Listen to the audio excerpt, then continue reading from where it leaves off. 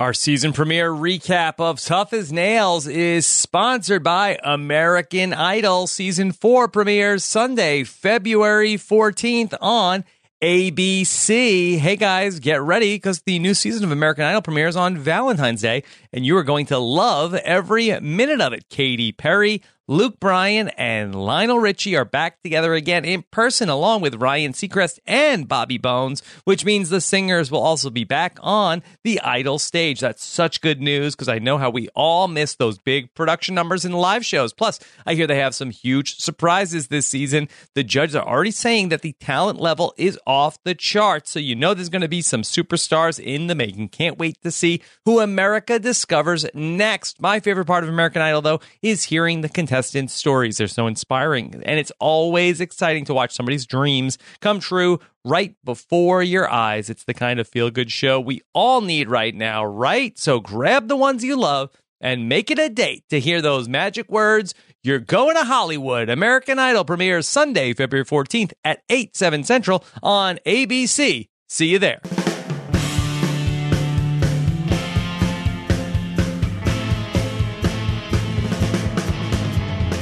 Hey everybody, what's going on? Rob Cesternino, we are back here. The Savage Crew is back together for another round of Tough as Nails coverage here on Rob Has a Podcast. Very excited to get into season 2 of Blue Collar versus Blue Collar is back. Tough as Nails season 2 got underway on Wednesday night, and we are back to talk about everything that comes up in season 2. Back with me, people that covered season 1 of the podcast last season, back in the summer.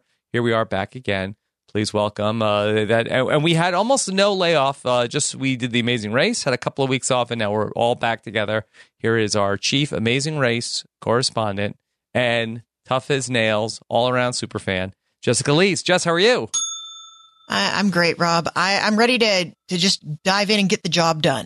Yes. I'm all about getting the job done. Yes. Okay. Just, do you have a nickname you want to go by this season? I feel like you can't. Yeah, you can't give yourself a nickname, Rob. You have to wait for one to be given to you. Okay. All right. We'll see if they come up along the way. Of course, a man of many nicknames. Please welcome a man that we just got done talking about the all-time funniest Jeff Probst moments on Tuesday night. Give it up for Mr. Mike Bloom. So happy to be back at work talking Tough as Nails. I know that you said it's been a small time since we talked about the summer show. Really felt like summer with this show, considering the sweat that was pouring off of everybody over the course of 60 minutes. Yeah. So sort of like Game of Thrones, that we had sort of like the cold weather season last season where everybody was like freezing, and now this is the fire season. Yeah, well, what do you think the chances are that we get like a co-wrong incident where somebody collapses from heat exhaustion in the middle of a challenge? I'm going to say 0 because they would have touted that in the previews for the season if that was a thing that happened. Toughness personified. You get back up when your body betrays you. Yeah. This is an intense show.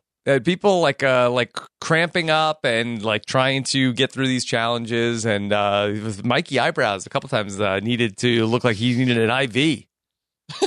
Mikey IV by the end of this. Mikey IV, yeah.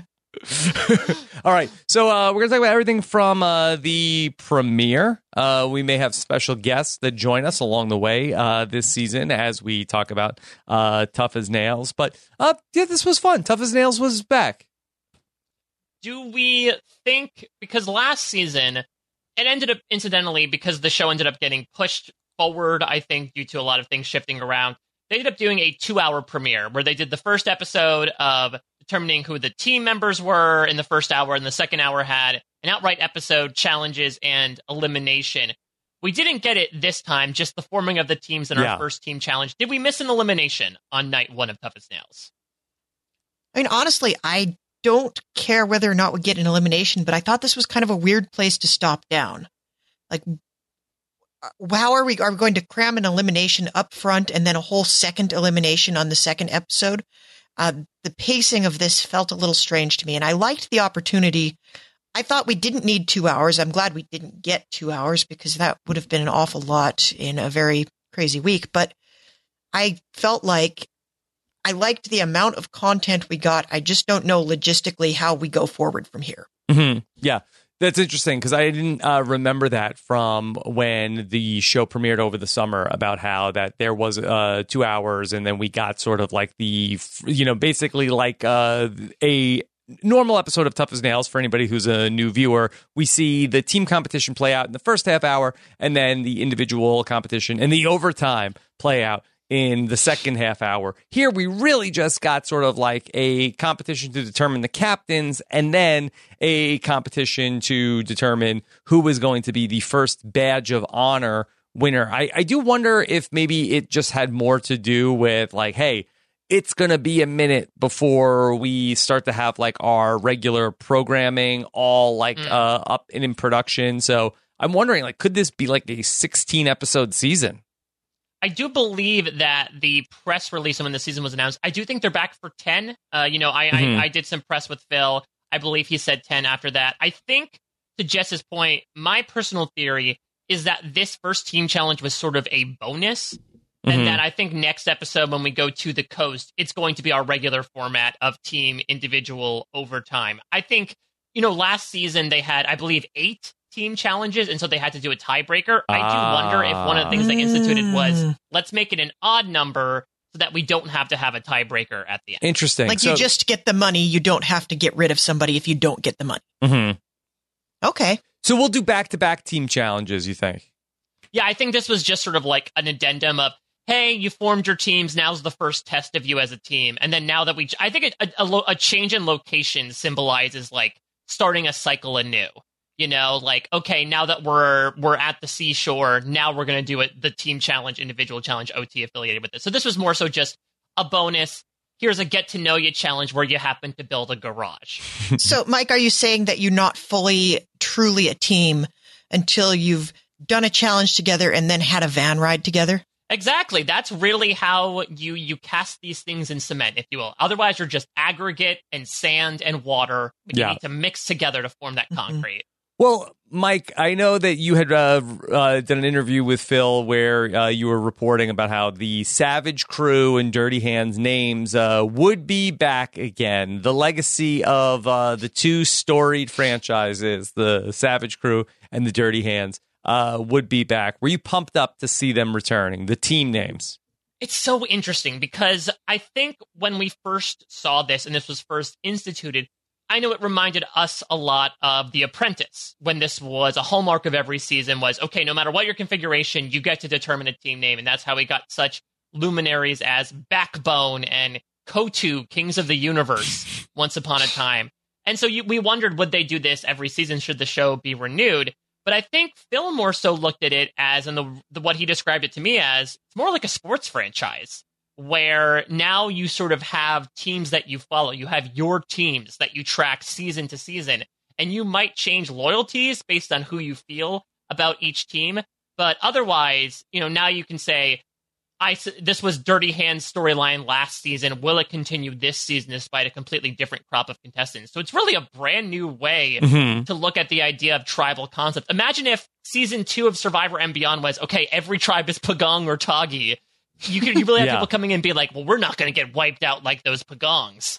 Well, Mike, do you see yourself as a Dirty Hands person or a Savage Crew person? Yeah, this is so, because I was Savage. I bled orange last season. No offense to Dirty Hands. I think I still find myself Savage this time because, to be quite honest, it cemented that for me when Scott said that this edition of Savage Crew is a bunch of loudmouths, which I am fully. And so I have to support my fellow loudmouths here and go with Savage Crew 2.0. Yeah. Jess, I saw myself as a Dirty Hands person last season. I don't know if that allegiance has transferred over. It's hard to say at this early juncture, Rob, because I don't think we've fully seen what these people can do. They've started to get to know each other. They all seem really cool. And we've seen glimpses of where they're going to be successful and unsuccessful, but it is really hard to tell yet whether we're going to have that same spirit and that same fire. Yeah, because Jess, do you think that maybe this does sort of open the door for potentially like some season 1 standouts for like Roofer Lee to Skype in and say like, hey, Dirty Hands. And listen, you have a lot to uphold. Back when I was out there representing for Dirty Hands.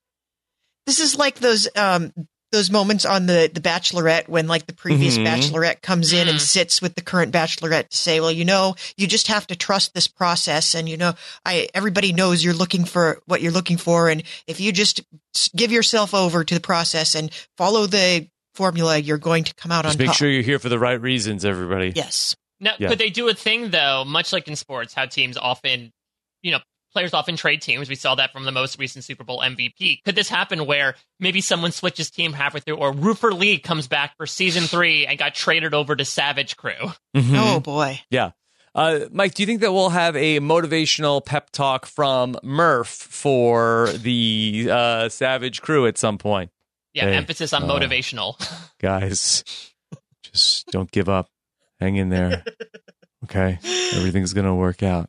Well, the thing is, I wouldn't be surprised. Obviously, there were a lot of restrictions put in place due to filming during the Sure. pandemic. If that wasn't the case, though, I wouldn't have been surprised if it was in the cards for alumni to make appearances. Like if they had gone to the farm, I could have seen like Melissa making an appearance, for instance. Yes.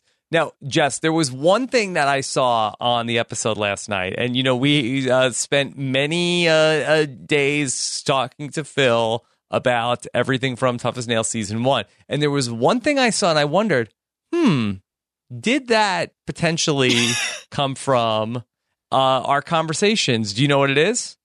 Did we manifest something, Rob? I think that we maybe. I mean, we'll have the chance to ask Phil that question. But did you notice that the damn vans had the decals for Savage Crew and Dirty Hands? And Jess, I feel like that was something that you talked about. Yeah, I thought we needed branding. I even presented some designs. They did not use your art concepts. I'm a little disappointed that one of the vans did not look like the Mystery Machine and the other one did not look like the A-Team van. But if we manifested this, then I am totally okay with it. And if not, I'm okay with it too, because it's a good idea. Yeah. Okay. I don't need credit for a good idea. We really got to spend a lot of time getting to meet the cast of Tough as Nails season 2. Should we talk about some standouts here in season 2? Yeah.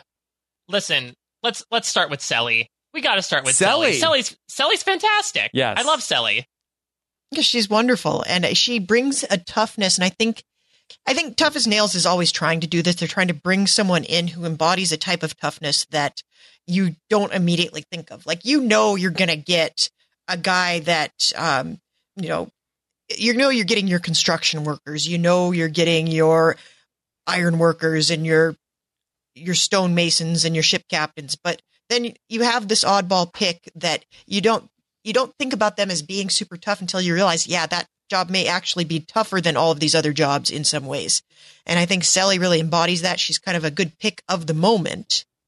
Almost like Michelle last season, but more topical. Yeah, Michelle, if you will. Yes. I also just love Selly's personality. There's a great moment even in the very beginning before she even speaks where when Mikey Eyebrows reveals his nickname, she just gives a look like, who is this bozo? And on the other side of that, when she ends up on Mikey Eyebrows' team and she ends up winning, she's like, squatting and clapping for the cash. She's smelling the wad of money. So Selly is a big personality on top of, as Jess says, an incredibly unique way for the show to touch upon, the reality of the situation. And I think this is something that was also spoken about last season as well, a bit of, as much Robbie sort of poke about blue collar versus blue collar, toughness can be embodied by a lot of different individuals, and the timeliness allowed us to question what toughness meant in a whole new way. So even just the inclusion of Selly, let alone just the fantastic TV that she is a really great concept. Yeah. Great find by Selly. She struggled in the opening challenge, but she didn't really suffer from it. Like, it wasn't like that she lost confidence in herself. Yeah, well, I think if you don't know anything about what you're doing, you set an extremely low bar for yourself, right? She's like, all that matters is that I finished. I don't know what aggregate is. I just shoveled a bunch of concrete and I've never done that before, so I'm proud of myself no matter what. That's a very relatable attitude, I feel like. Yeah. Yeah, I do wonder to come in as sort of like, hey, I don't work in construction, like that anything I do, like, hey, this isn't my day job. Like, I feel like there's no chance of 5-holing anything if you are coming into this from certain professions, Jess.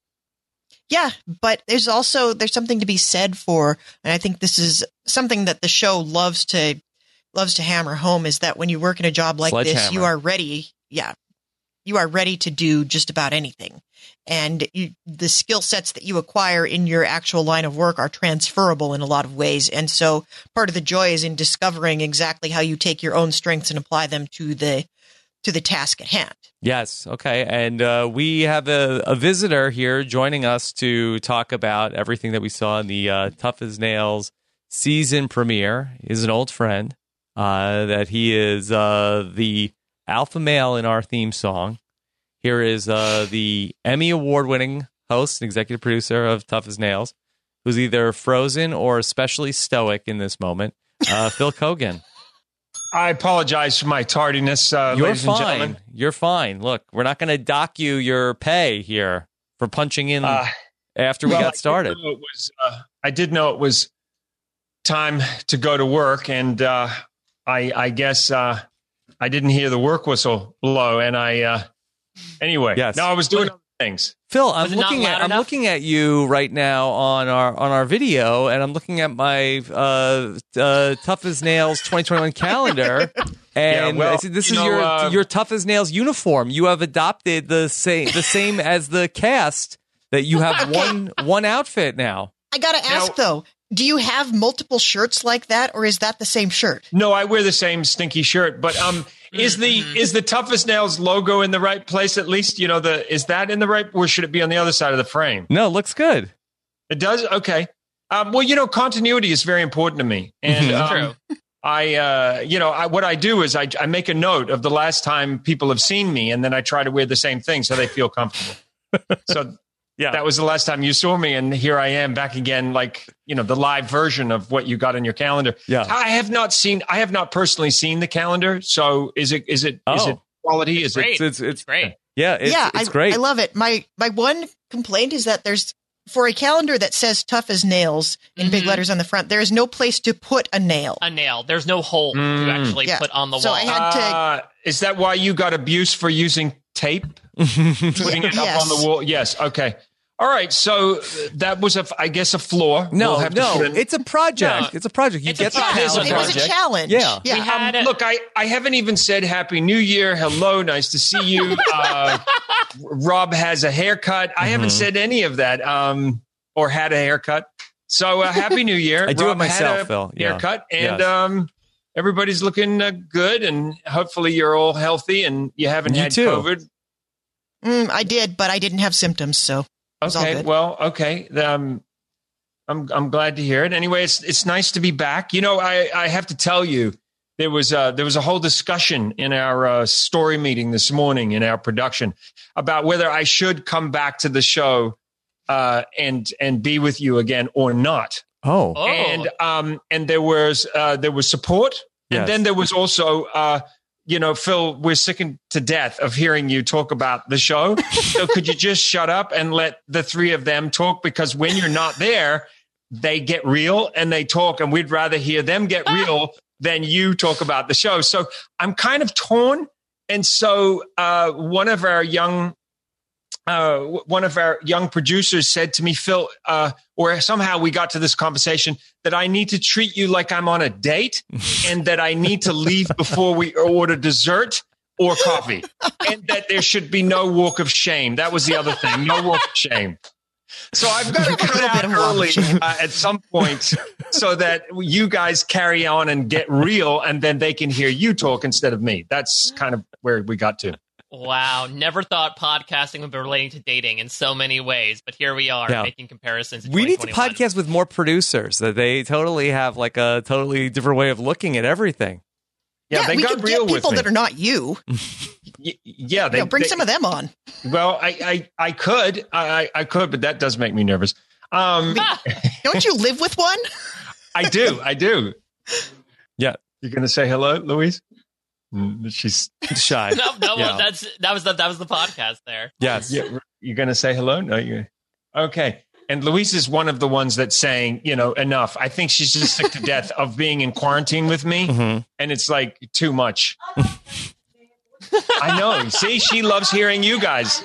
So maybe I should just go. Should I go? I mean, No, you just got here. 3 minutes and then didn't leave. The entree didn't even come. well, hold on. Why don't you say to Louise, we want just a little bit of Phil, and just so she knows that you want me here, that I'm not forcing myself on you.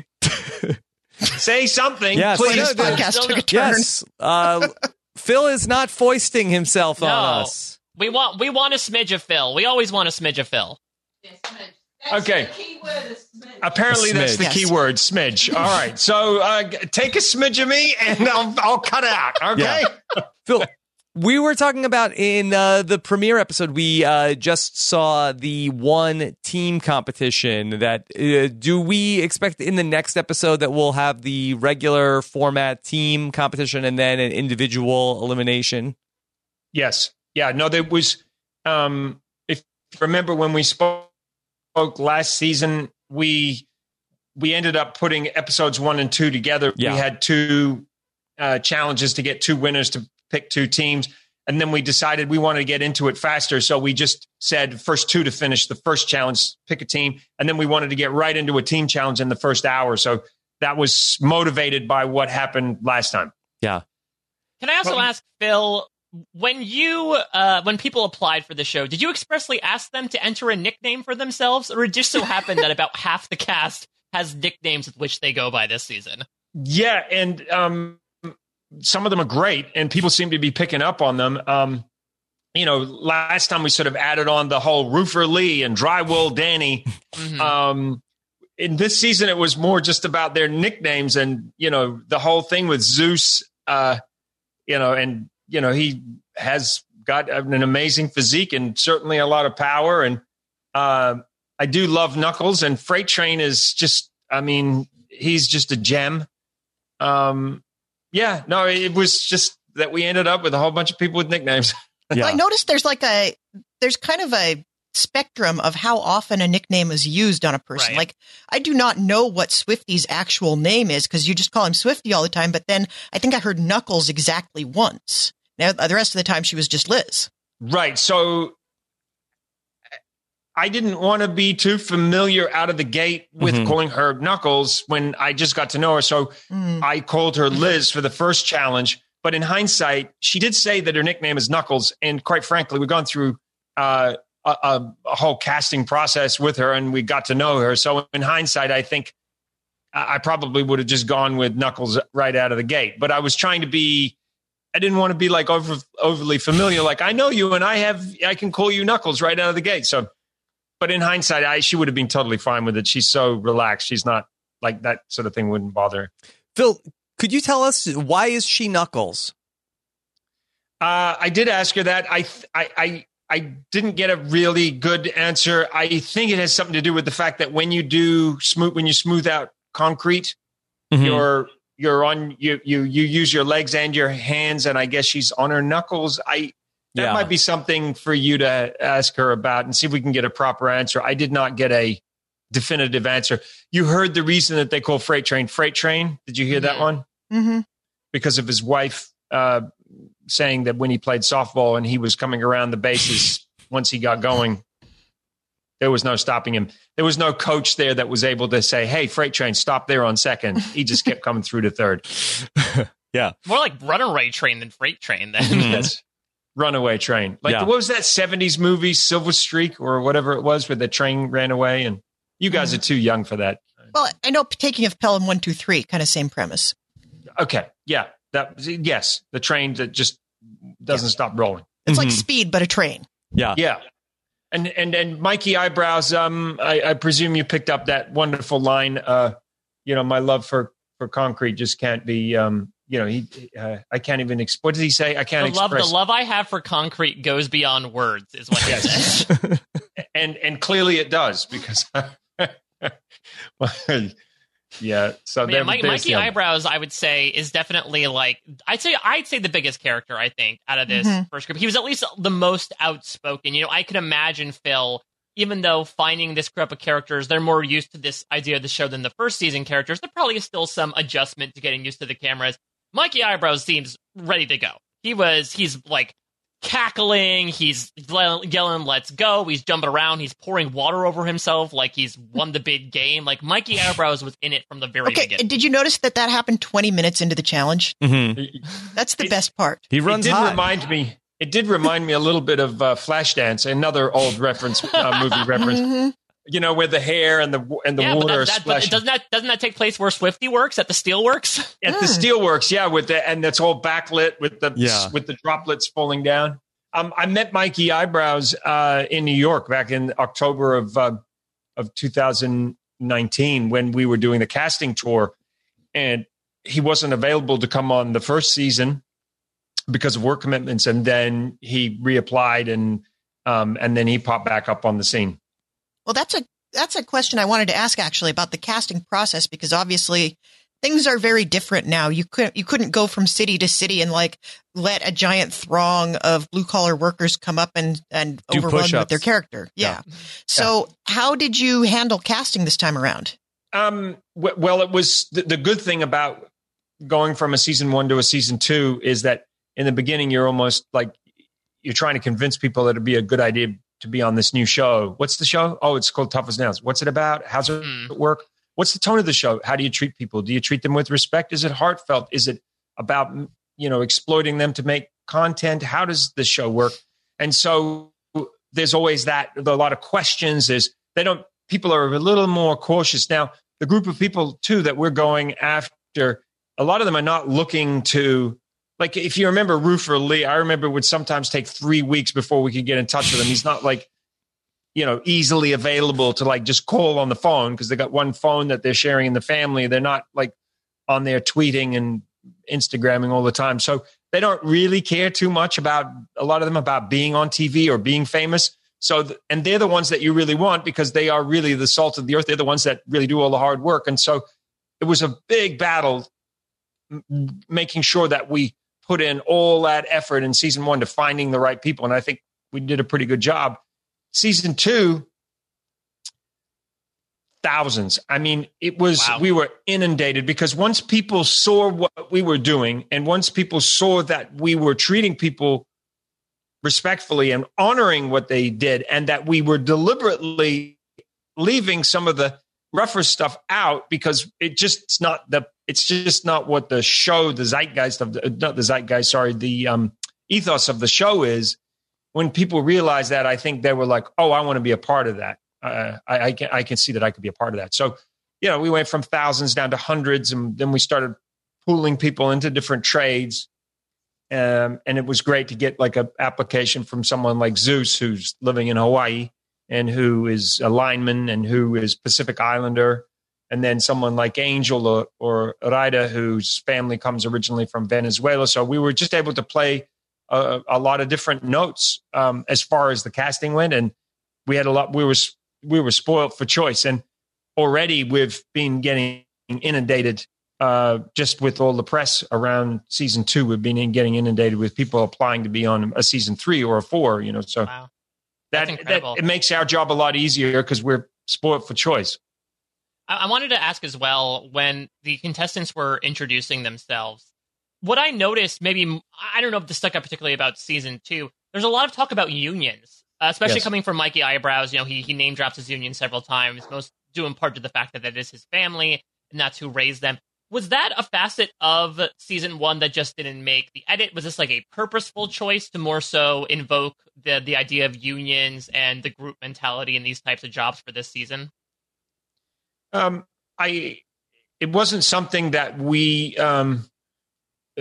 pushed for. If you remember in season 1, Tara talked a lot about the union and when she was working as a dental hygienist, how she didn't get the support there in dentistry. They were like, when are you coming back to work? As opposed to, when she went off to have a baby, the union was there to support her. So we did touch on the unions. And part of the reason that I made the decision to keep the Dirty Hands and Savage Crew names was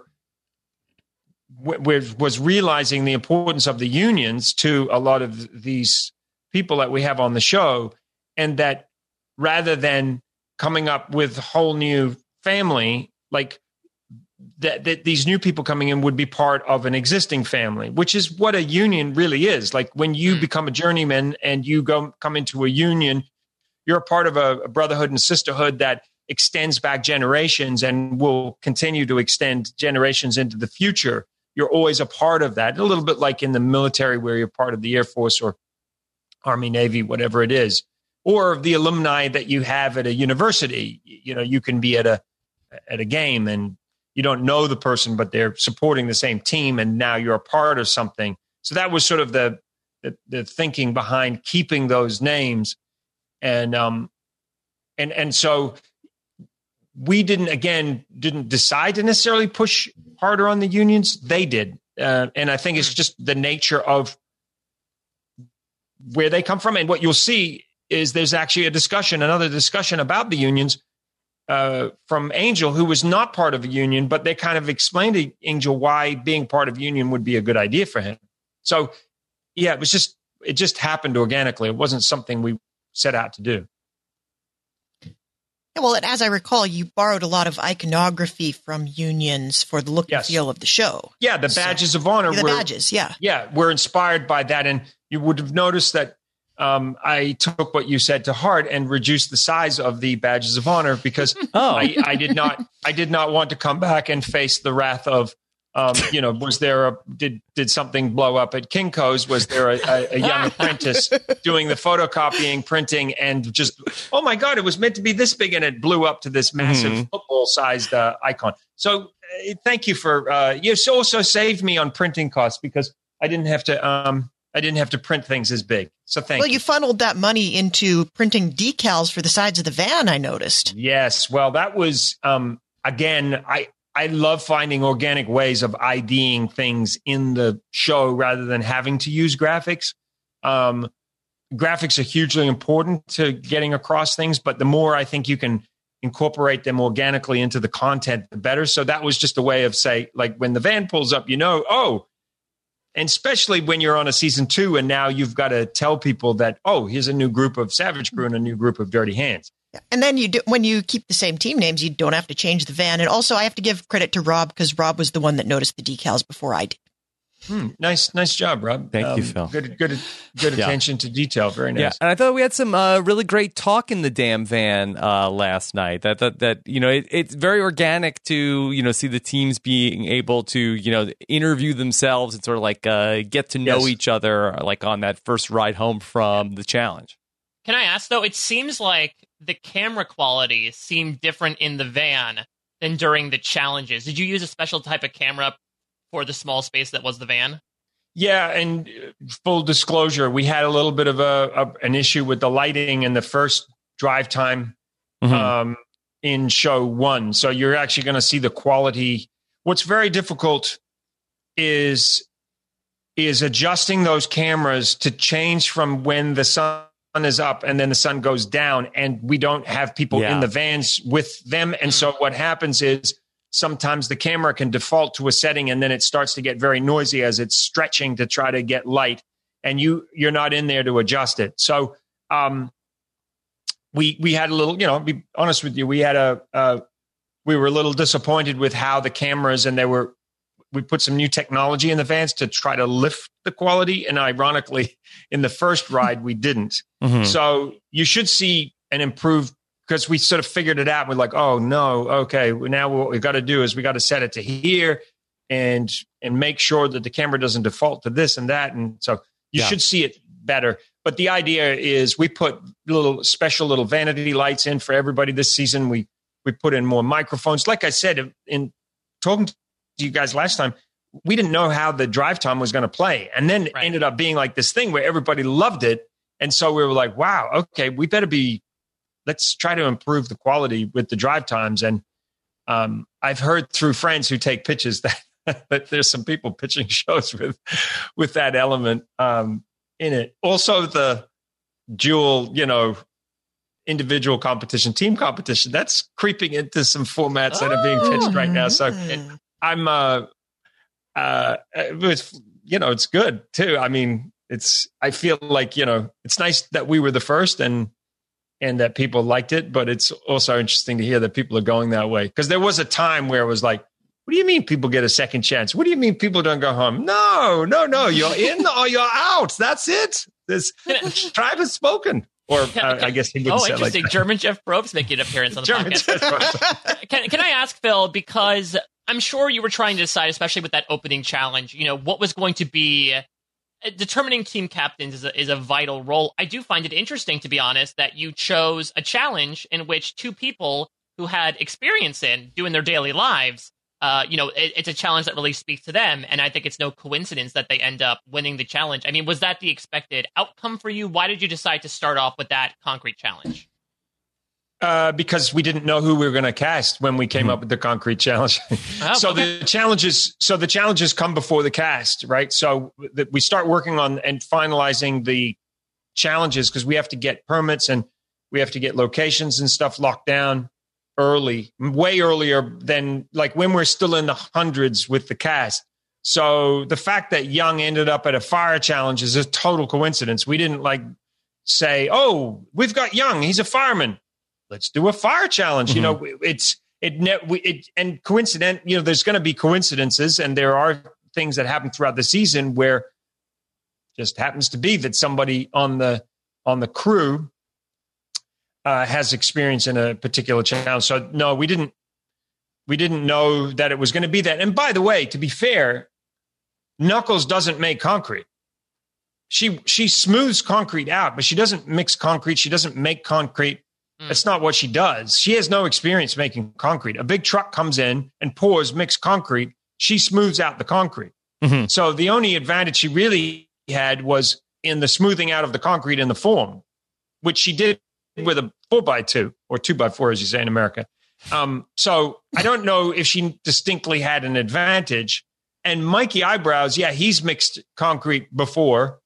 But again, he generally gets supplied concrete to put the bricks in. So I think there what that was about was, you look at Knuckles' technique working with that sledgehammer, just like Araida, who uses a sledgehammer at work, or Sarah, who's just super strong. I think it was just applying life skills. Now, you've got young Selly saying, what the hell's aggregate? She has no idea, but she still got in there and did her best. Now, if we were doing the challenges if we were doing the casting before we did the challenges, we would say, well, we can't really have Selly making concrete. She doesn't even know what aggregate is. But the whole point of Tough as Nails is that people from all walks of life get thrown into different things. And I had somebody criticize or say to me, how is it fair that, you put a nurse into making concrete? Well, the show's called Tough as Nails. It's about people who are the best of the best in their chosen trade. I would vouch to say that Selly's mental toughness is through the roof because of what she does. She's not meant to come onto the show being good at making concrete. She's there because of her mental toughness, and she has this ability to fit in and do things. She's not as strong as some of the other people on the show, but that's not why she's there. But that doesn't also mean she's not strong. She's also strong, but it's a combination. It's not just one thing. And so, again, I think, we're still showing and proving to people, look at how well Knuckles did against Zeus. I mean, Zeus is the guy looks like the statue of David. The guy is ripped. And she, with life skills and technique, outworked him, period. So, and that's not to say that Zeus isn't going to excel in something else. Mm-hmm. So, and judge a book by its cover. I think that whole challenge proved that. Yeah.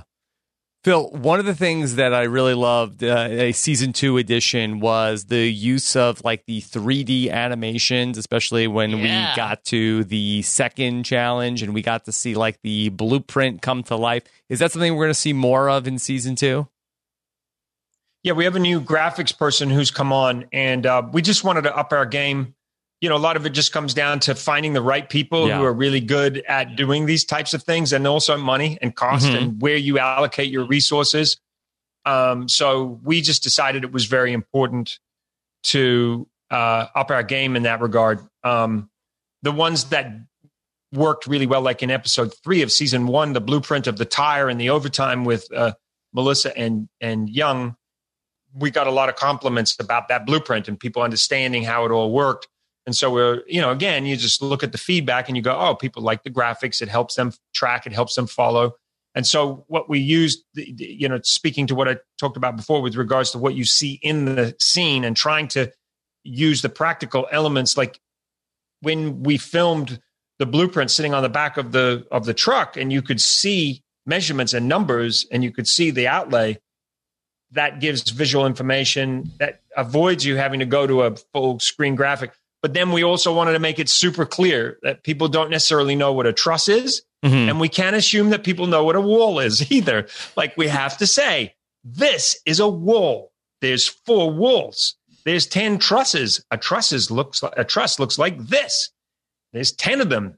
There's 4 walls. Put them together, you have the frame for a garage. So I think you have to be very, very literal because you have to remember too that people are watching once, not like us. We're watching it over and over and over and over again. So in one pass, do people understand that there's 4 walls and that there's 10 trusses and that you put them together and then it looks like this?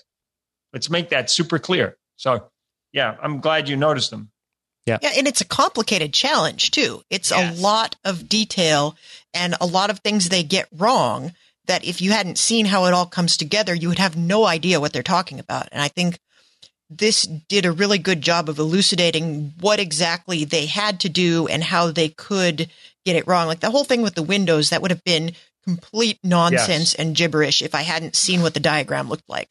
Now, Phil, just as being humble, but she said that her mom told her that they could have put that garage together, no problem.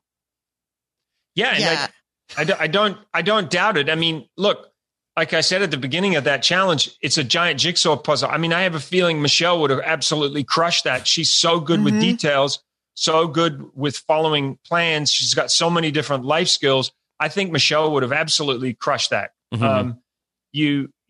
So, I mean, again, this is the thing that I love so much about the show is that it isn't just, we're not just measuring one thing. You got to have some smarts.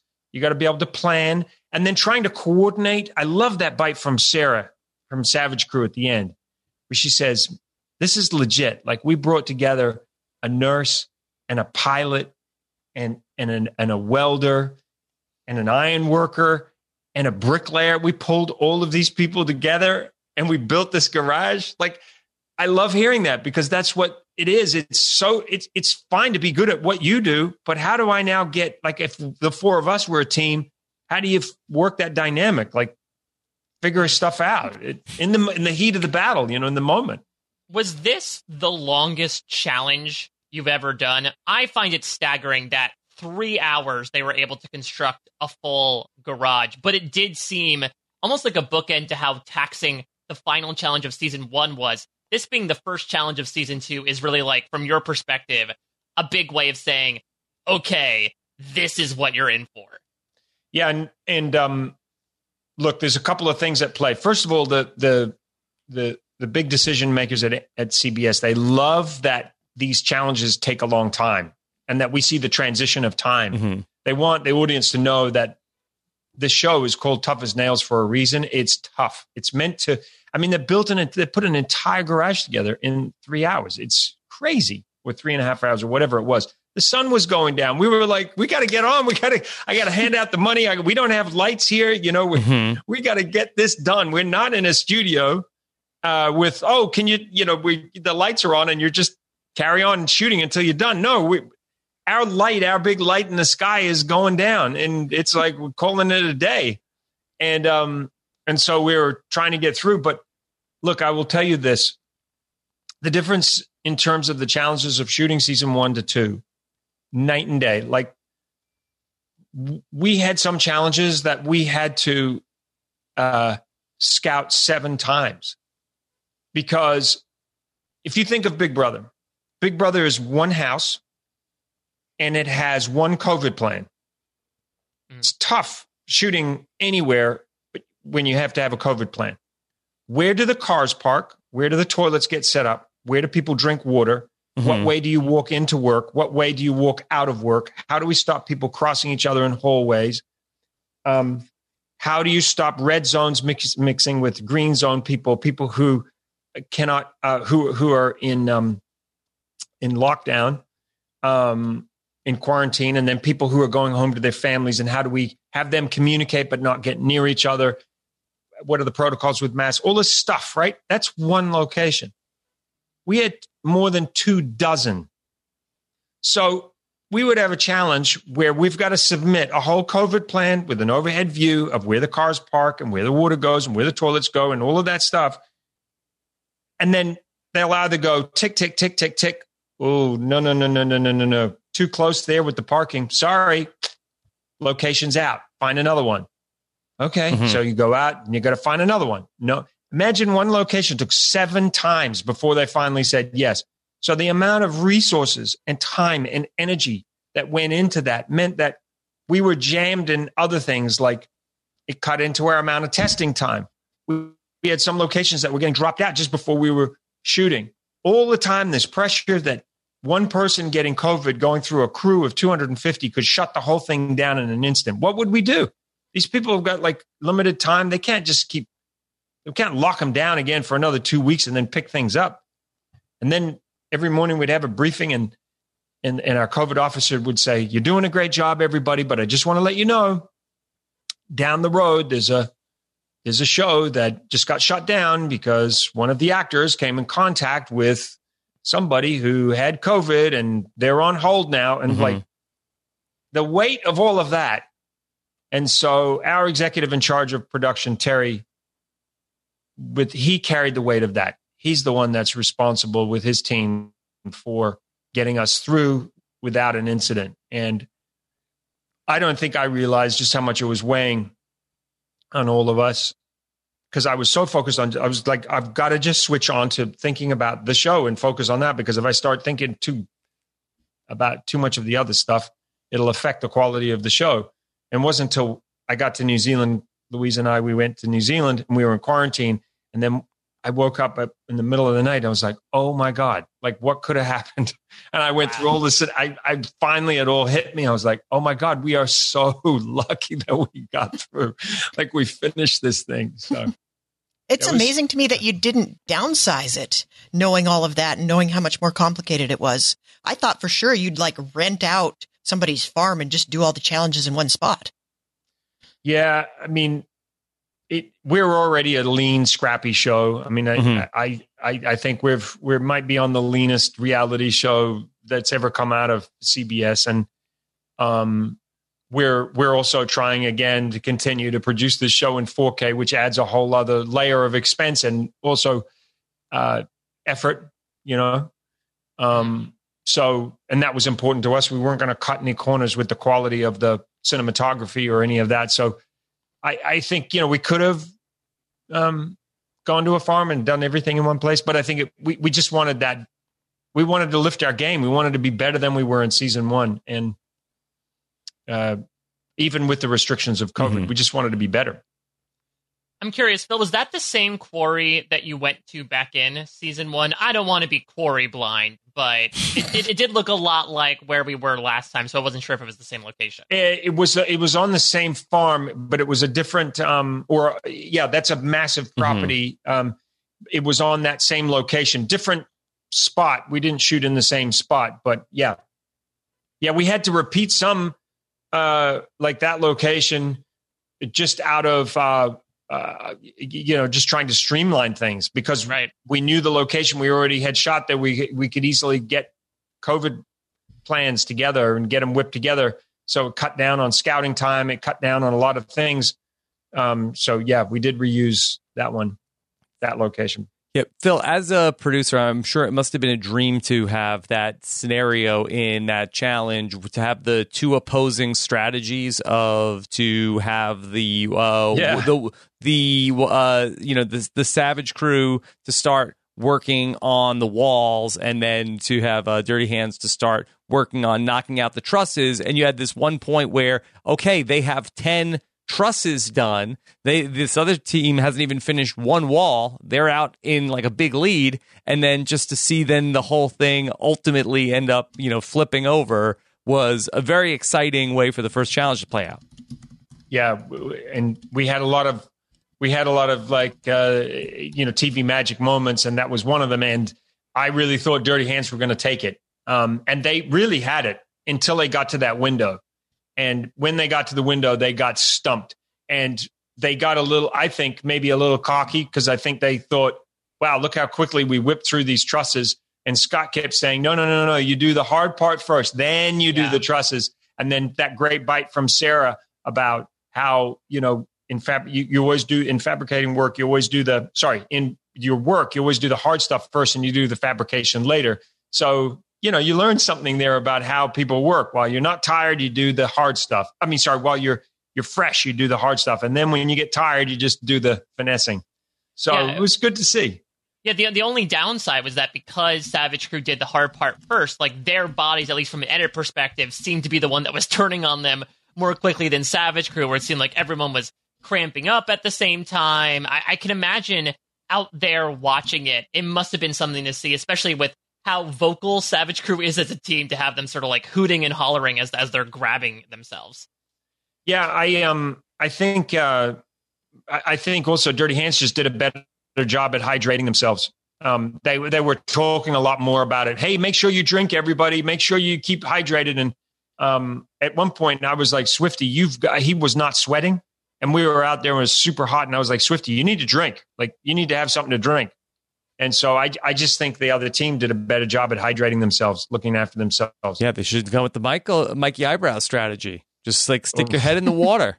Yeah, he was ready to like get in there and dunk himself. Yeah. I mean, is that like a COVID? Like, no, like we need that water. Like, please. No, that set was all sprayed down. So, that was the other thing that kind of delayed everything. So the art department, challenge department, they were all green zoned. So they were going home at night, and everybody had to be super careful. But myself and the crew and myself and the cast and the camera operators, we were all red zone. We were in quarantine. So if the art department went in to like set stuff up, we then had to get our COVID team to go in and spray everything down. And then we had to wait 10 minutes, and we were like looking at the clock going, that sun's going down. Oh boy, I wish we were shooting right now. Oh boy, it would be great to go in there and start setting stuff up and blocking out shots. And oh boy, 10. And then boom, finally, boom, we can go in. And then you see something that you want changed, and you're kind of making choices like, all right, but if we do that, that means we have to get out. Green zones, we got to spray, wait 10 minutes. They got to come in, change that, and we got to spray and walk back and lose another 10 minutes. So you start to assess all of the ramifications of what happens with making last minute tweaks on things that normally you just be like, hey, Sid, come over here for a second. Do you think we can move that thing over there? Yeah, that'd be great. Okay, and done. But no, not this process. This was different. Yeah, I know that you plan out the challenges ahead of time, but I could imagine in some other world it's, Mikey Eyebrows, you want water? Here's all the water you want. We're going to the boats next time. Get wet. Have fun. Yeah, exactly. Yeah. So I had a random production-y question, because this was just something I noticed. We made a big deal last season. Every time you were about to start the challenge, you made quite a production out of blowing that giant work whistle. And you mentioned to us that it had nearly destroyed your hearing on at least one occasion, and it was very, very loud. So this season, there were two instances where you would have pulled the work whistle, and the camera zooms way out, and at one point we hear it faintly, and another point we don't hear it. Did you stop blowing the whistle in person? We still have not sorted out the whistle problem. So it turns out that those whistles are designed to be heard from basically the other side of the United States away. So we were not able to dampen the sound of the whistle to get to a point where it wasn't going to kill my hearing. So to be honest with you, with everything else going on, it became a very low priority. So it ended up being that we had to use another sound, and then put the actual sound of the work whistle in over the top. But well noted, and I'm hoping that we get a chance to do a season 3, and if we do, we will have the work whistle whistling a fine tune. Yeah, that one. Yes, that tune. So what sound did you use as a stand-in? It was just like one of those little horn, the ones that you buy with the air horn, that little air. Thank you. How did I not know what an air horn was? Yes, an air horn. And so we just had it mounted underneath, and I had to reach in there and but it was, not something we showed on camera, of course. Yes. Yeah. All right. Well, busted. Yeah. Busted. I'm sorry. What were your takes on the new teams, Phil? I know you said in the moment, like, this looks like an evenly stacked group of people, but at the time, did you have any sort of like personal takes on the dynamics of those particular 6 people on Savage Crew versus Dirty Hands? Well, I do feel like the teams are really balanced. And, I can't say, but obviously in season 1, getting things tied up and then going into a tiebreaker was really exciting. And so that's what you want every time, I think, because you want the stakes to be really high.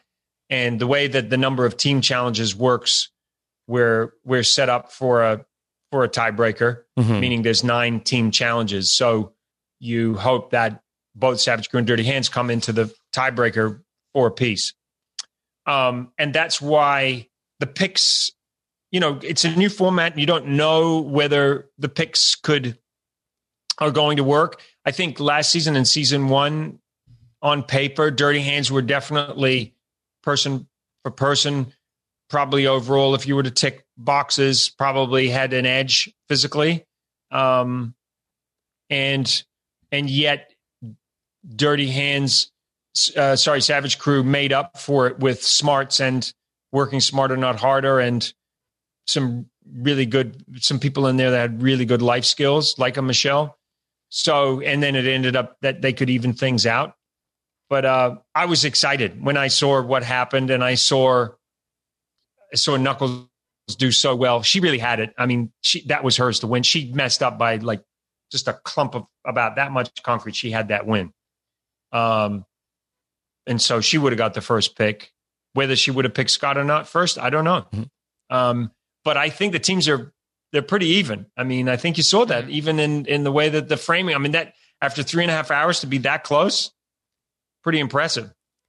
Phil, I don't know if you could tell us this, but in season 1, Roofer Lee was like a go-to person for you. Anytime, any challenge, you needed a soundbite.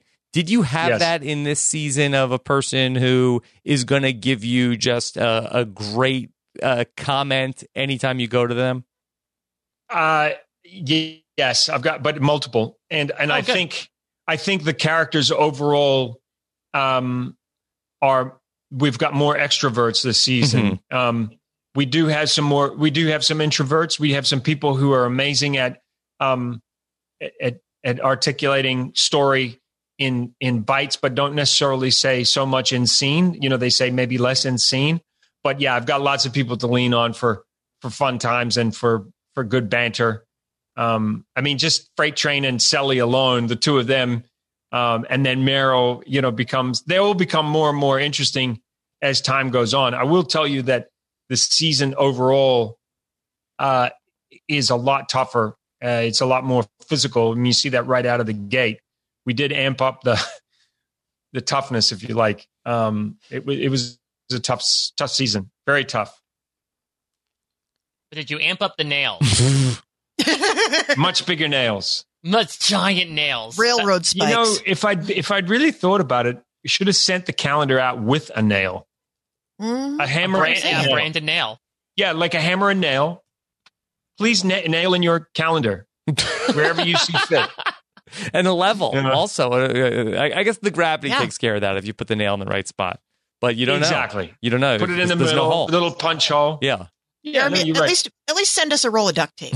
So there was no hole at the top of the calendar? There is no hole at the top of the calendar. So That's did you? fine. You know what? This show teaches you. You make your own hole. We'll measure twice and then cut our own holes. Yeah. I mean, I solved the problem. I used my range of life experience to apply problem solving skills. It's taken care of. You kicked into your Michelle. I worked smarter, not harder. Yeah, you did, and I'm surprised, but I guess maybe that's exactly what maybe that was the whole point, was to force people to have to think about how they were going to solve the hanging issue. Mm-hmm. Yeah, it puts you in the right mindset to approach the program. Yeah. Okay. Yeah. What did you think overall, like mixing the 2 seasons? Did you like that we did that instead of like just focusing on season 2? Yeah, Yeah, once it you've was now great. had Savage Crew and Dirty Hands combined for like this legacy, like yeah, sure, it makes a lot of sense now. And you know, one of the coolest things was that Linda on Dirty Hands reached out to Knuckles on Dirty Hands, and the two of them got together and put together a fitness program for women in the trades. Oh. They'd never met each other. They just were associated by being part of Dirty Hands. And now they've formed this friendship and this bond.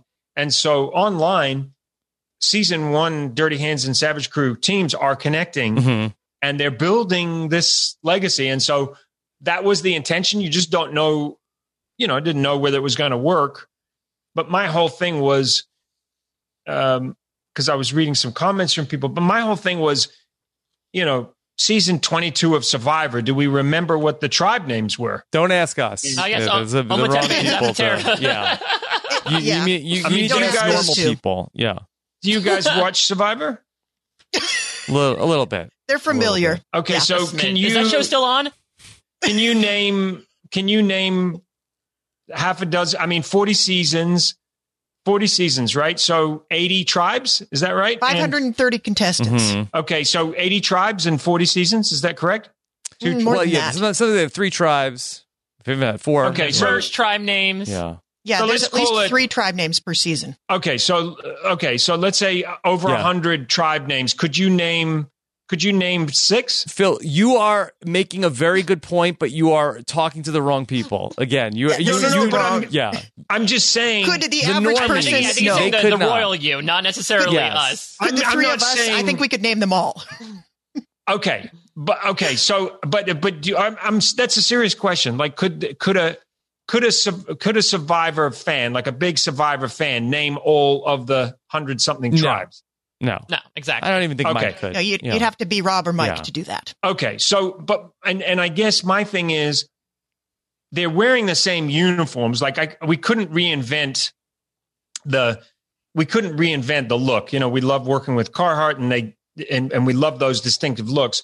So then it'd be kind of weird. Like you're wearing a New York Yankees uniform, but you call them something else. Like I call them something else.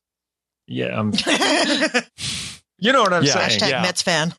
So that was kind of the idea, was that you wear that uniform, which in a way it is a uniform, Yeah. right? And now you're a part of something that lives on past you, and other people, new recruits come in. Yeah. That was kind of the intent, Phil, whether you like it or not. Okay. yes. Phil, Yeah. can we ask you that you teased what was coming up in next week's episode? And I thought that this was, a very interesting way that you described what was coming up next week. Get some rest. Come back. We're going to hit it hard. It's going to get wild. It's going to get wet and wild tomorrow, as a matter of fact. A wet and It's gonna wild get challenge. It's going to get wet and wild. Next week on Tough as Nails. It's not going to be any slime eels, right? There might be. Yeah, I think that might be the slime eels that were mentioned, because I'm pretty sure next week's episode, from what I saw, is called like they're boogers and something. So I'm assuming that I think we're getting aquatic next week. Well, we might be getting Wet and wild. Rob, please clip this. Please clip it. Put it in the soundboard. It's happening. That's got to go in the app. Yes. In a world of wonder. next week on Tough as Nails. We get wet and wild. Is this slowly segueing into like Phil's voiceover reel by the I end of don't this know. podcast? You guys letting me go, and I'm just like, I think I'm punch drunk. So- We're happy to let you go here. Anyway, no, it's gonna be it's a good one. And it's tough. It's another one that goes on for a long time. The sun starts to set. In fact, it does set on us in the second episode. Mhm. It's a long day. Yeah. Couple of long days. Yeah. I saw those slime eels in the teaser.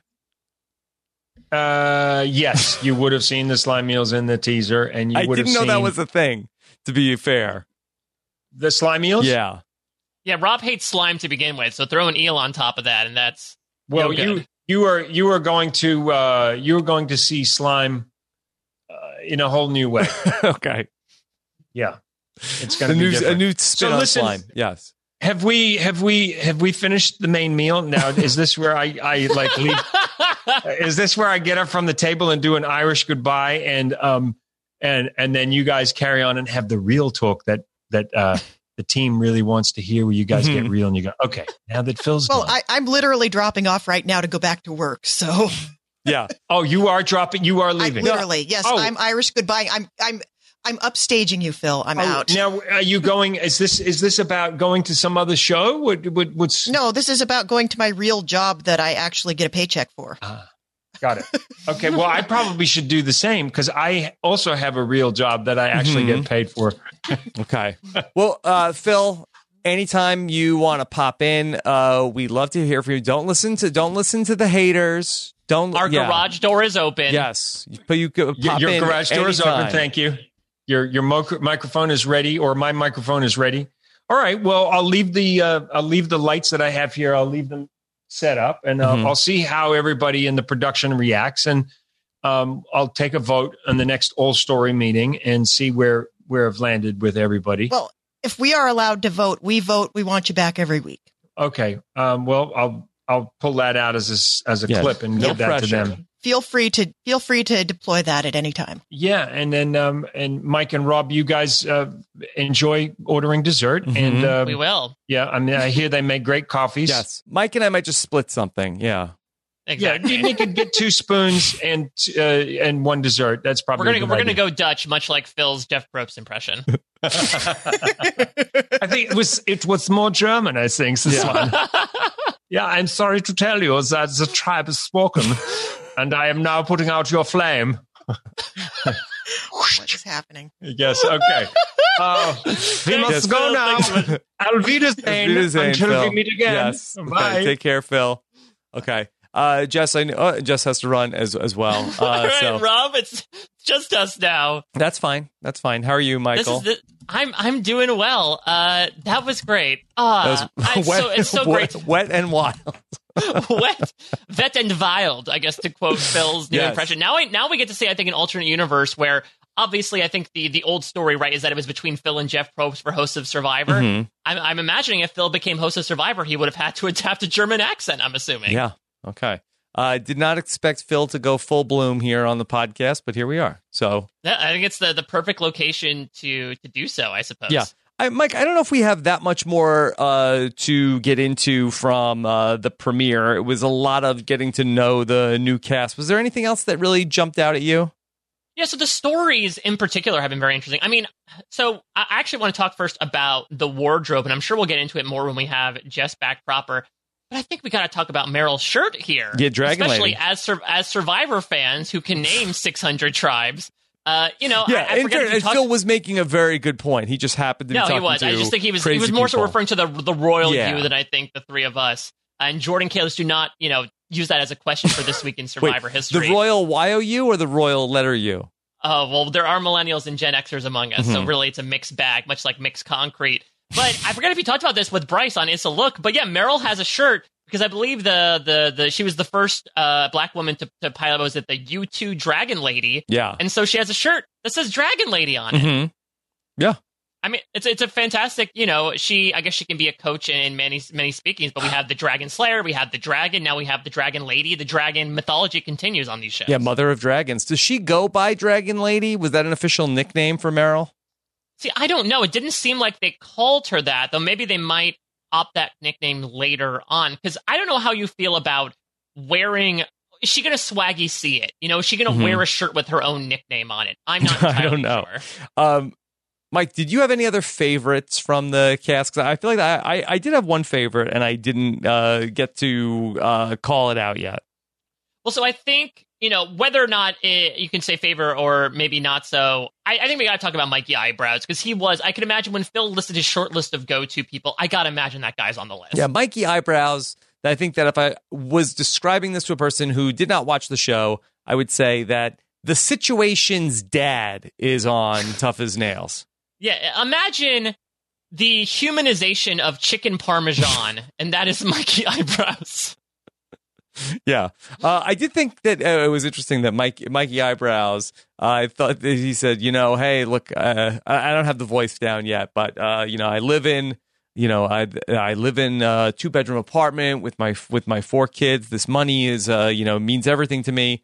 Also, Mikey Eyebrows, I get my eyebrows done all the time. Yeah, exactly. So apparently, what Phil told me, the origin story of Mikey Eyebrows is that he actually used to be Mikey Unibrow. He used to have one eyebrow, and everyone would sort of like mock him for it. So then he made sure to pay special care to his eyebrows. This is like some super villain origin story.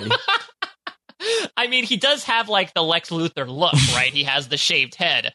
So maybe he's just one step away. I'm glad he went into concrete instead of super villainy. Yeah. Okay, yeah. Mikey Eyebrows, he is a character. But no, I think my favorite, the one that really popped for me, and when I did the It's a Look with Bryce, where we went through all the pictures, I wasn't getting it, but the person that really surprised me the most was Knuckles. Knuckles was like, oh my God. Like, I love Knuckles. This is, she was like popped off the screen, and I wasn't getting it from just the still picture, but when you saw her on the show, I thought she was great. She has this really nice, like, positive energy to her, where she's not exactly completely placid like a Murph, but she still has like a very mellow way of talking. While Mikey Eyebrows is the more dynamic, she's more the static. But I think she's very smiley. I think she's an absolute badass for working 35 weeks into her pregnancy, I think it was, or something like that, while she was, or something like that, while she was on the job. I thought you said, was it like 35 degrees and 35 weeks pregnant or something like that? Yeah, something like that. So the number 35 is very important to her. So like being able to do that, working this very intense job while also being a mom, I think she was a really great team leader as well. She does really seem like just the great calm type that you want, but I think she's also gives some great sound bites as well. When Savage Crew wins, she was the one that's always like, we'll get him next time, or don't get too cocky. In fairness, I've never done the chart of weeks pregnant versus degrees, where weeks pregnant is the x-axis and degrees is the y-axis. But I do feel like that you are that's like right around the sweet spot. I mean, I feel like you could be. I don't know. I mean, 35 degrees Fahrenheit is still pretty cold. Yeah, but what about when you're 0 weeks pregnant and it's 0 degrees, Mike? Oh yeah, I guess so. If the question is, what if you have to have an equal number of degrees and weeks pregnant, what would you want to be? I mean, you might get to room temperature, but now you're 72 weeks pregnant. That's not good for anybody. Like, I really feel like would you rather give birth in a higher temperature or a higher number of weeks? I'm so glad Jess is missing from this part of the conversation, by the way. Because the good news is I'm minus 2 weeks pregnant. The bad news is I'm freezing. I will also say a highlight for me, someone who really surprised me, I like Scott. Yeah, no. And maybe it's... Yeah, Scott, I feel like that his picture was just like, okay, what is this guy? But he was funny. He was a goof. Oh, yeah, he's a big old goober. He's like a ladder of a goober. And I also loved his look where he has like the bandana, but also the cap on top of the bandana. Yeah. So he's almost wearing two pieces of headgear at once. This is also his episode, right? He's the foreman that leads Savage Crew to their victory. But yeah, Scott's got more of a personality, I think, than maybe you would initially think upon first glance at him. Oh, one other observation I had was Swifty. So he said that he's from Chicago, Indiana. East Chicago, Indiana, yeah. Okay. Which, if you're watching from home and you're rooting on Swifty, it's like, okay, hey, look, our guy is there. And then Swifty called his town, it is the worst place in the world to live. He said it's also the best place, but it is the worst place. It's the best place in that it's the worst thing. The best thing you can do is break your leg because it really makes you value the idea of walking, almost. It forges you in iron who you are, or steel. In this case, but I do like that. I don't know if he's welcome back in East Chicago, Indiana. I don't know if they're doing a Swifty day anytime when soon. He goes into like comments. The local bar when they reopen, Swifty, it's you. First, you said this is the worst you said our place town in the world. The worst place in the world to live. Yeah, though I guess we'd have to check it out. Maybe Swifty is speaking from personal experience. I don't know if it's on any lists in particular, but I also like Swifty saying, very simply that Tough is Swifty, which I'm assuming is the new show once Swifty takes over as host from Phil and is able to overthrow him. Any thoughts on Freight Train? Freight Train actually was a little bit of a purple Freight Train in the brown shirt. I feel like we actually surprisingly did not get that much from Freight Train. The only blip we got was him, essentially calling himself the dispatcher, where he sort of is the middleman between Angel and the rest of Dirty Hands. So hopefully we see more of him, because he seemed to be a personality. He seemed to take no umbrage with the fact that he was picked last, or I guess not even picked at all, that he was like by default put on Savage Crew. But I hope we see more of him. It actually looks like he has a bit of a medical scare down the line, so hopefully everything works out well for Freight Train. Yeah. Okay. Well, yeah, hopefully everything's going to be okay. Selly hopefully won't have to perform any field duty. I will say someone else who really hit with me, who I thought really leapt off the screen. I really like Tara, the Merchant Mariner. I love just even her comment about how she came in 6th place and she said, I didn't do half bad. Well, actually, I did a little bit worse than half bad. Was a very fun TV moment. And it seems like she is one of these Jill of all trades, where it seems like working in the shipyard, she has done literally everything. So I think she could be one of those stealthy, not swifty, undercover, all around performers that could do well in basically every challenge. Okay. All right. Mike, anything else from this Tough as Nails season premiere? No, I thought it was good. Like we said in the very beginning, it felt weird to me that it felt like we were sort of stopping halfway through what would have been a normal round of Tough as Nails. But I guess this is more so like the prologue to the season proper. Like, for example, Rob, I don't know how you haven't watched the season of the challenge, but I know there was that. I've seen half preview of it, special. Yeah, so that preview special that aired. This is sort of that version of this for Tough as Nails. I did watch introducing. Yeah, where it's introducing the contestants, and then they partake in a little challenge that is not necessarily incidental to everything that's happening in the season, but a good introduction to these people and the team dynamic. It's odd to take off 7 days in between that, but I'm just happy the show is back. I think I forgot, just because of everything going on, how much this show puts a genuine smile on my face between the heartwarming aspects, the people, makes you really value those, those who do those jobs that aren't necessarily talked about, and the stories of everyone. I love the diversity of this cast. Just looking at them and looking at all the stories they have is really incredible. And I'm really looking forward to getting to know them all, since they're all sticking around over the course of the season. Yeah, it's a fun watch. It's a quick hour when you turn it on. And so very excited to have it back, and excited to be talking about it with you and Jess and Phil and whoever else ends up coming through the podcast door or the window. Yeah, exactly. Hopefully we got enough of a window size. We put in all the leading bars or whatever they were called. I've already lost the jargon. I've already moved on to the Wet and Wild aspect on Tough as Nails. Okay. All right. This week, Mike Bloom, myself, and Frail Mary Krakowski, we talked about, though we might have a great list for the Phil's funniest moments after today, of the Jeff Probst all-time funny moments. We put them into our ranking system that we have been doing here in the Survivor off season. It's called Outwit, Outplay, Outlist, and we put them all on a list, and it's there for you to listen to up at robinswebsite.com. It was a really, really fun time. Yeah. We got into a lot of great debates. We ruminated a lot around some really intentional and unintentional hilarious moments from the host with the most with or without a Germanic accent. But it's been very fun, and we'll probably have another one of those coming up in a couple of weeks, as well as we sort of meander our way through the concrete that is the Survivor off season at this point. Yep. And if you missed it on Wednesday night, you could check out my most recent panel discussion. I talked about the blue collars versus the white collars versus the no collars in Survivor Worlds Apart. It is the 35th best season as voted by the fans of Robin's podcast. Spent about 3 hours with Jenny Autumn and Phil Thompson going through everything. Another great Phil. That we went through everything from that season and talked about Worlds Apart. Fun. Yeah. And you're going to keep working through. Time to go to work with another Survivor season the very next week. Mm-hmm. Yep. Time to go back to work. Oh, wait, hold on. Is that my work whistle? Is it? Yes. Okay. Time to watch the 34th best season of Survivor for next week. Wait, is that an air horn or anything? No, that was that was a whistle telling me to watch the 34th best season of Survivor Nicaragua, which, if I recall, did get wet and wild at points. At certain points, yeah. Specifically that torturous challenge where they spun them on a wheel and they had to dunk themselves in the water and spin it into a tube. I was talking about the time that Fabio went swimming in the pool. Oh, yeah. Well, that was Yes, Wet, Wild, and Yellow Yes. in a certain way. And well, speaking of Wet and Wild, I know also, Rob, you're taking to the sea to cover Pirate Master on Yes, on your I have RHAP gone Rewind. back to watch the 2007 CBS series Pirate Master with Aaron Robertson. We are covering all of that in the month of February on the RHAP Rewatch, and I'm going to be recording Chapter 2 of our Pirate Master Rewatch, covering episodes 4 through 7. David Bloomberg will join us to tell us why X marks the spot on Pirate Master. Yeah, why blank walk the plank? Mm-hmm. Yes. All right, Mike, what do you have coming up?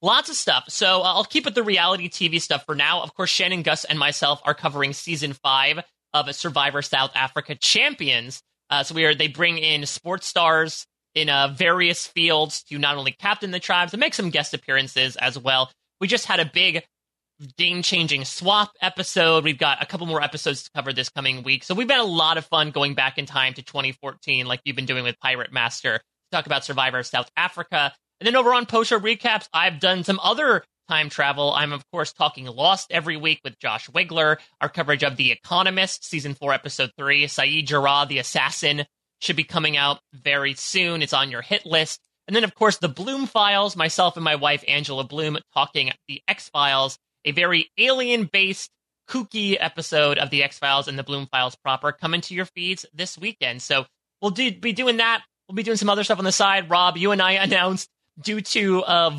voluminous request, you and I, probably at the end of this month, beginning of next month, we'll indeed be doing a Brant Steele Survivor Paramountain. Yeah. Where let's not tell Phil what a Brant Steele is. Might be too embarrassing.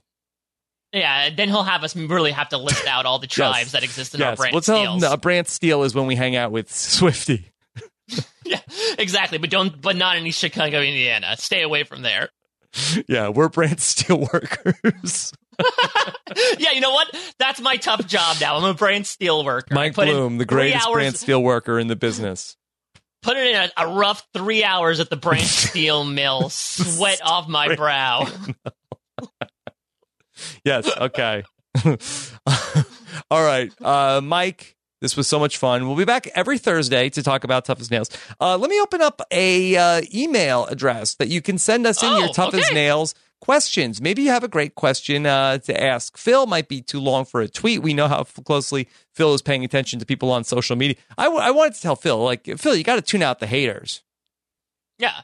At this point, I think now you put into practice what some people have put out there. I think the more popular the show becomes, the more it opens it up for the negativity to slip in. So just try to push that away. Sift it through the aggregate. You know, I believe that the great Seth Godin had said, I think this is a great piece of advice, there's very little you could learn from a 1-star review. Really, like the nuggets are in like the 2 stars, the 3 stars, 4-star reviews, like 5 stars, you know, that very little to take away 1 star. It's like the ones in the middle. That's what we might get on the email.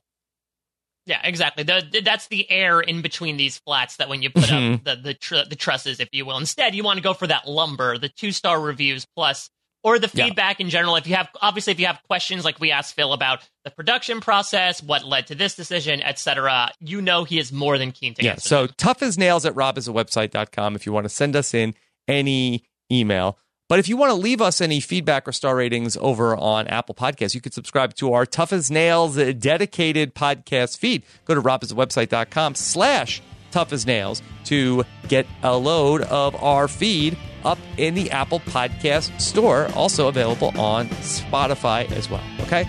So thank you so much for watching. Take care, everybody. Good one. Bye.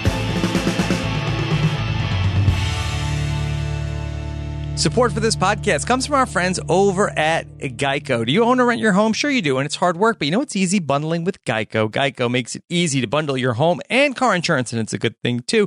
You're busy enough. Go to geico.com, get a quote, and see how much you could save. It's Geico easy. Visit geico.com today.